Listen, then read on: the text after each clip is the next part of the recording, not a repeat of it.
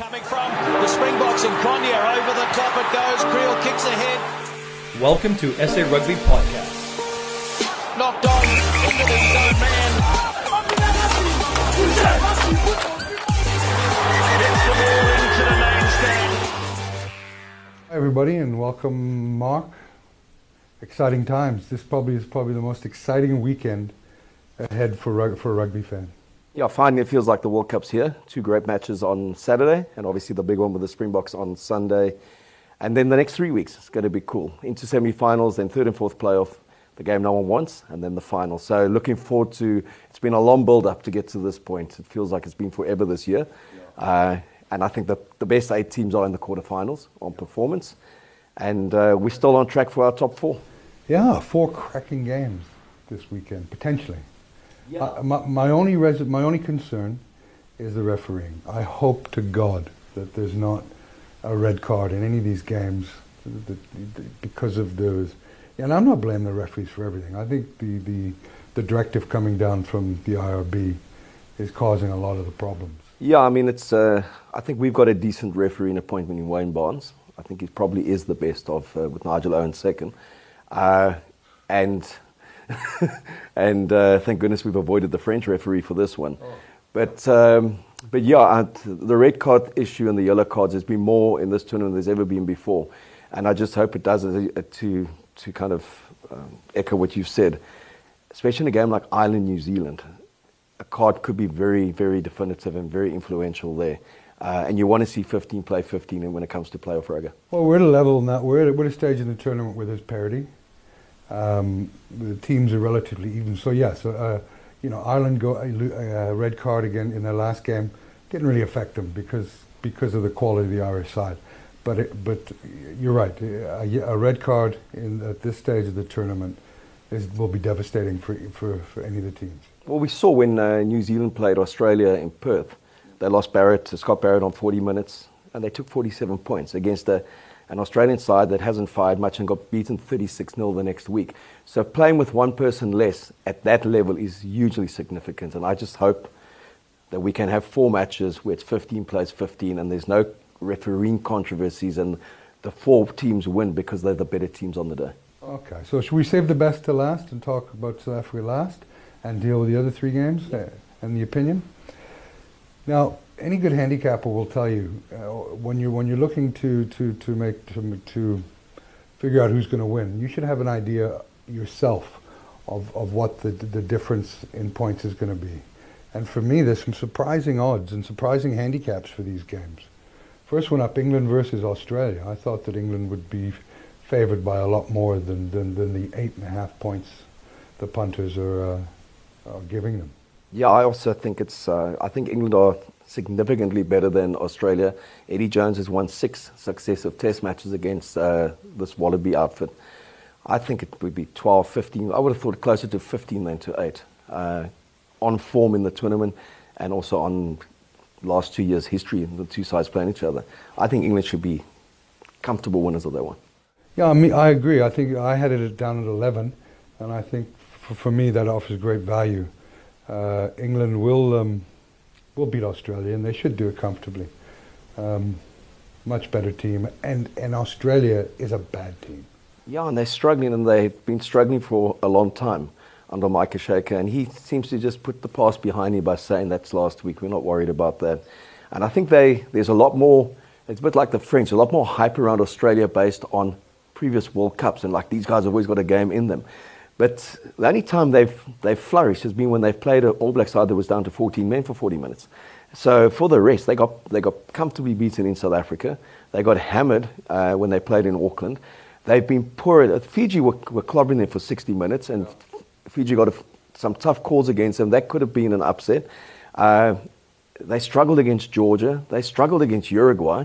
They just haven't looked like they could put anything together. So yeah, and I think England have been, along with South Africa and New Zealand, has been the top 3 teams in form at the tournament. So yeah, I think it's very conservative. Yeah, easy win for me for England. If you've got any spare cash, put it on England to beat Australia by a lot.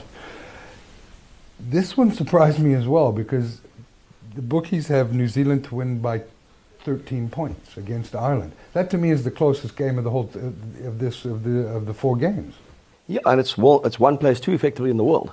And Ireland arrived at the World Cup ranked number 1 team in the world, having beaten New Zealand 2 out of the last 3. And could have been 3 out of 3. Yeah, could have easily been 3 out of 3. And they have come into form. They started well against Scotland, then they were stunned by a Japanese side that played particularly well. And I think it's going to be a one-score game. I don't think there's more than 7 points in it. And, you know, to me it will mirror very much that All Black Springbok game in intensity and closeness. And, you know, if Ireland beat them, I wouldn't be shocked. And if they beat Ireland by more than 10 points, I would be very surprised. Yeah, well, the bookies are saying they're going to win by 13. So if you've got any spare cash, put it on Ireland not to lose by 13 or more. For me, that's a great bet as well. Now, Wales versus France. I had the bookies have got this exactly the way that I figured. Wales favored by 6.5 points. Everybody's talking up the French, and you know they have that one game in the tournament, but they're such a disorganized team. They're all over the place. For me, Wales will win the game. I'm not going to bet on it because I'm Welsh and I don't want to jinx it. I may actually bet on France using a bit of reverse psychology, because Wales should win this game with relative ease. Yeah, I mean, there is a difference between the Wales second team and the Wales first team. We saw that with some of the results at this tournament and in the build-up to it. But outside of those warm-up games pre the World Cup, Wales effectively won 18 in succession. It was a good old battle when they played them in the Six Nations, France. But this France team is again in disarray. You know, the coach has sent him some players who are playing club rugby. He dropped the captain, and then the players had him reinstated. The Toulon boss has been in contact with the players to say, take over the team, do it the typical French way. Yeah. But that thing that, you know, as you said, people say France have got a game in them in a tournament. They haven't had a game in them for a decade. You know, it's... I don't know if I'd say a decade. You're prone to exaggeration, Mark. They are ranked 8th or 9th in the world, and for a reason. They've been ranked 8th or 9th. Are they that high? Between the 2 World Cups, you know. They haven't come close to breaking to the top 5. And this is the best Welsh team under Gatland's kind of reign. And it's everything he's been building towards. And if I look at England, South Africa, Wales, and New Zealand, there's a score that separates them, and it can go either way on the day. That's how close those top 4 teams are. And I certainly don't put France in that category. I think Wales will win by 10 plus. Yeah, well, I tend to agree, but I'm not. You know, I'm going to be humble about it, and I just hope we win by 1. We lost them in the semi-finals, obviously, of the 2011 World Cup. Well, that was also a card, you know, when Sam Warburton went off after 15 minutes. 15 minutes, and then they still basically hung on 9-8, and Lee Halfpenny kicked from 50 meters, and it missed by about half a meter, just dipped under the bar. So it would have been one of those heroic Welsh victories, and I think it was the final that everyone in New Zealand wanted at the time. Wales against New Zealand. They were playing the best rugby at the tournament, and then France got through to the final completely out of it for 40 minutes. Yeah. Perry Whippy misses 4 kicks a goal. They get a fluke try, and at 8-7 they start believing they can win. So again, we talk about the red card factor. And that's all the bets I'll make and all the advice is premised on a no red card scenario. You know? Yeah, 15 plays 15, you know, and it's sad that we've got to that point now that every time we talk, we say, form says this, pedigree says that, but equal numbers also say that. And I just think it's been ridiculous, some of the sendings off we've seen at the World Cup. And then what's been equally appalling is those that have been missed. So, do you think, let me ask you this question, do you think that we're going to see a red card in the quarterfinal?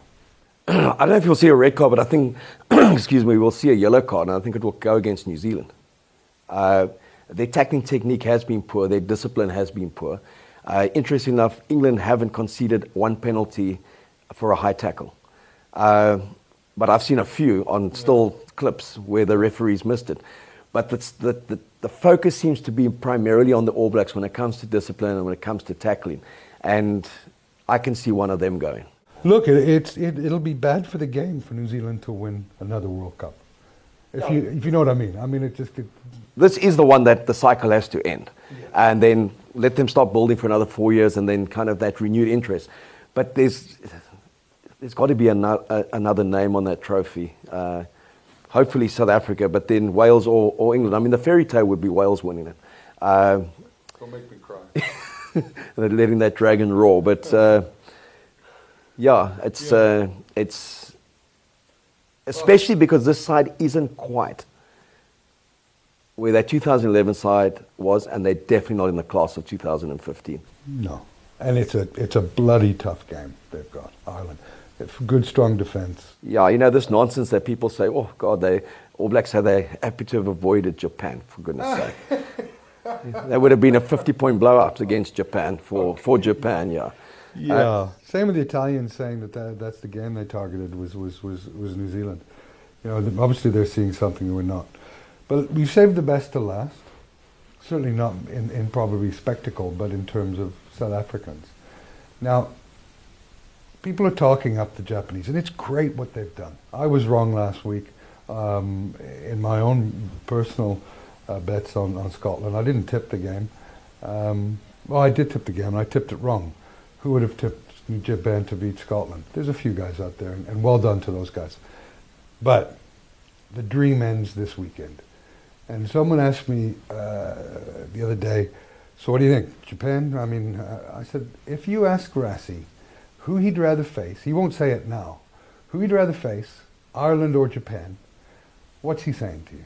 He's saying Japan every day of the week. And of all the teams in that quarter final, every other team would want to be playing Japan because they're better than Japan. Yeah. And Japan are playing above their station. They've played some wonderful rugby. They have. But they don't have the pack that can compete with these heavyweights.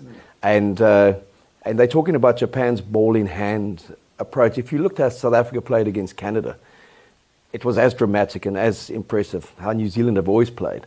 So I think it's going to come to a brutal ending, and it's going to mirror that 41-7 pre-World Cup match where the Boks were comfortably in charge and there was a 30-point differential. And if you look, at the last 40 matches that Japan have played, they've won 28 and they've lost 12. They've got a 23-all draw against France. They 33-30 against Wales in Cardiff, and they've knocked over Scotland and Ireland. And then in the Tier 2, Fiji, Tonga, Samoa, they've beaten them regularly, and the USA. But against New Zealand, South Africa, and Australia and England, the 4 big games they've played, 38-point differential against New Zealand, 33 against Australia, and 34 against South Africa, and 20 against England. So they're a 20 to 30-point worse team than those top 4. And let's take 70,000 and let's give all that euphoria and hope that gives them 10 points. So I'd conservatively say 20 points for the Boks, but on form, 30 points for the Boks. Yeah, and, like I said, congratulations, Japan. They've hosted. Last week we did a thing where I had a bit of a rant about the tournament. I had nothing against the Japanese. Japanese are wonderful people, wonderful culture, great amenities. They put on a great World Cup. They just should have never had the rights to it, and they should have had contingency plans in for these games. Thank God the Scotland game was played, and the Scottish should always be careful for what they wish for in the future, I think. But South Africa against Japan will beat them by 20 points, easily. So when I see 14.5, I think that's a bit of sentiment and a bit of the bookies overreacting. South Africa will be physical. They'll go through the phases. They'll take the ball through phases, and they will punish the Japanese. And Rassi will will leave no stone unturned in dissecting this game. Anybody giving the Japanese a chance is dreaming. The dream ends for Japan. South Africa will win by 20 plus. So the 14.5 on offer, getting minus 14.5 for the Springboks, take it every day. It's the biggest bet I'm going to make this year, that South Africa will win by 15 or more points. I concur. Cool. Should be a great weekend, and I look forward to talking about hopefully Wales, definitely South Africa in the semis, and hopefully Ireland versus England. But we'll see. We'll It'd be nice to see New Zealand go home in the quarterfinals. It would. That would be great. Anyway, sorry to my New Zealand fans, or whoever, the 2 New Zealand fans that I have, and we'll see you next week. Over the top it goes, Creel kicks ahead, and the race is on.